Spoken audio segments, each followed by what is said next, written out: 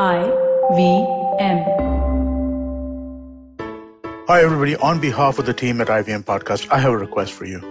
We'd really appreciate it if you could go to ivmpodcast.com/survey and fill out our survey over there. It's going to take a few minutes to do, but it gives us some really interesting information that we can take to advertisers and brands about who's listening to the network. If you're comfortable giving us your email address, while you're filling out the survey, we'll enter you into a random drawing where we'll be sending out a bunch of IVM swag to some of our listeners. Last year, we sent out coffee mugs, and this year, we're hoping to send out much cooler stuff. That's ivmpodcast.com/survey. We really appreciate your help.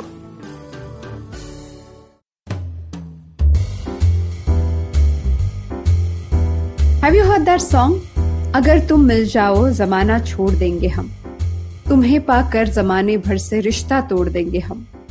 क्यों? Why on earth would you do that? Non-Hindi speakers, this song means if I get you in my life, I will abandon the whole world. However, that is the plight of a person in a codependent relationship. You may say, Aditi, I understand independent relationship, but what is this codependent relationship?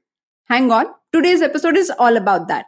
Welcome to Absolutely Right, the first graphology-based podcast show in India. I'm your host, Aditi Surana. I am a graphologist and a high-performance coach. On our Friday episodes, I take one active topic. Most of the time, it's a question that I'm asked in my session during the week, or a comment sent on Instagram, or even an email received from a podcast listener like you. I take that topic, look for the corresponding handwriting strokes that can talk about it, and then give you ways, hacks, tips to resolve that issue in an effective manner. So let's get to today's topic. What is a codependent relationship? In Marathi, there is a phrase, तुझ्याशी जमेना, तुझ्या वाचून करमेना, which means I can't stand you, but I can't live without you. Many people who have been married for more than 5 years will describe their marriages in this one single line. Jokes apart, there is some degree of dependency in each and every relationship. However, in a codependent relationship, your partner's approval becomes crucial even when you do not agree with the person. It is paramount to your happiness, an ultimate measure of your emotional gratification. There are many signals of codependency, and they're different for different people. Today, let's talk about a few common ones that you can identify quickly. Know that you are in a codependent relationship when you feel you have to set yourself on fire to keep the other person warm. You feel guilty to do anything outside the relationship. You desire to control how your partner feels about things and people. You fear saying no. You hold each other responsible for all your needs, physical, emotional, intellectual, spiritual, sexual, you name it. You tolerate or even put up with abusive and harmful behavior as long as you're together.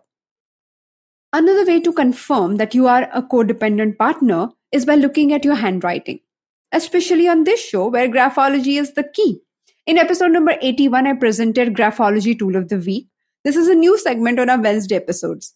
I spoke about a peculiar M formation. That same M formation is applicable to today's topic too.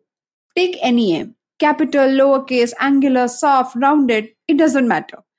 Each M has two humps.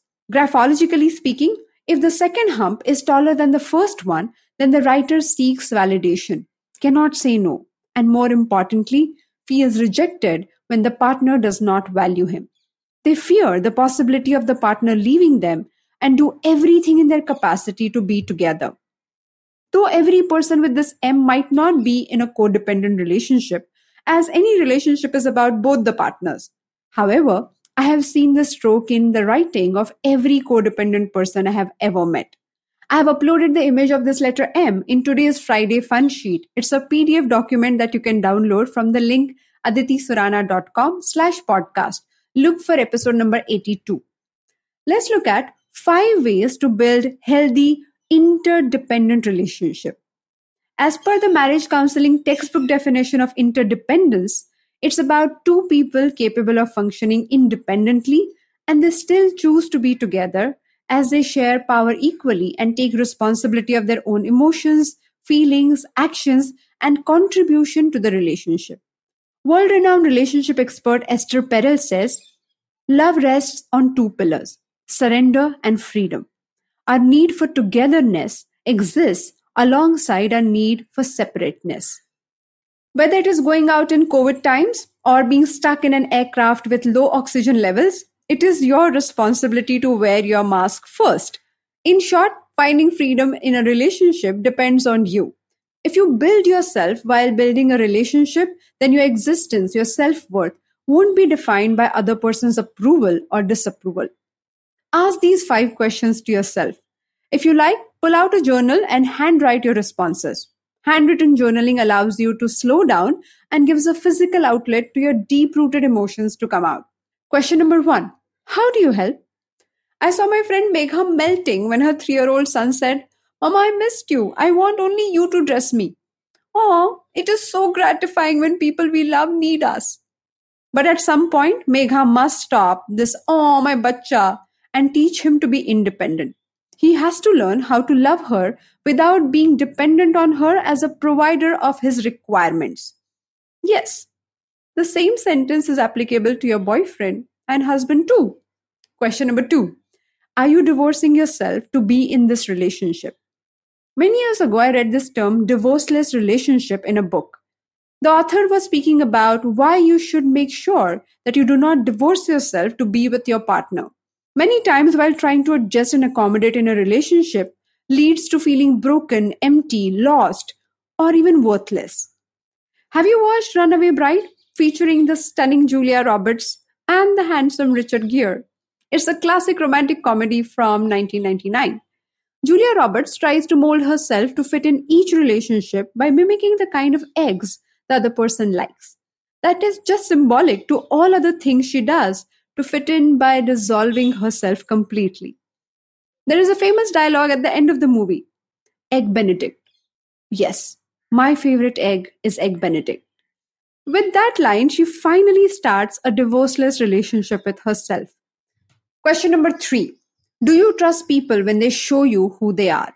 This is Maya Angelou's quote.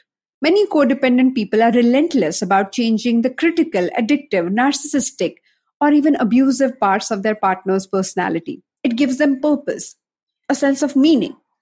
Go find your own purpose and meaning somewhere else. Set healthy conversation about things that you do not agree with. That brings me to the next question. Question number 4.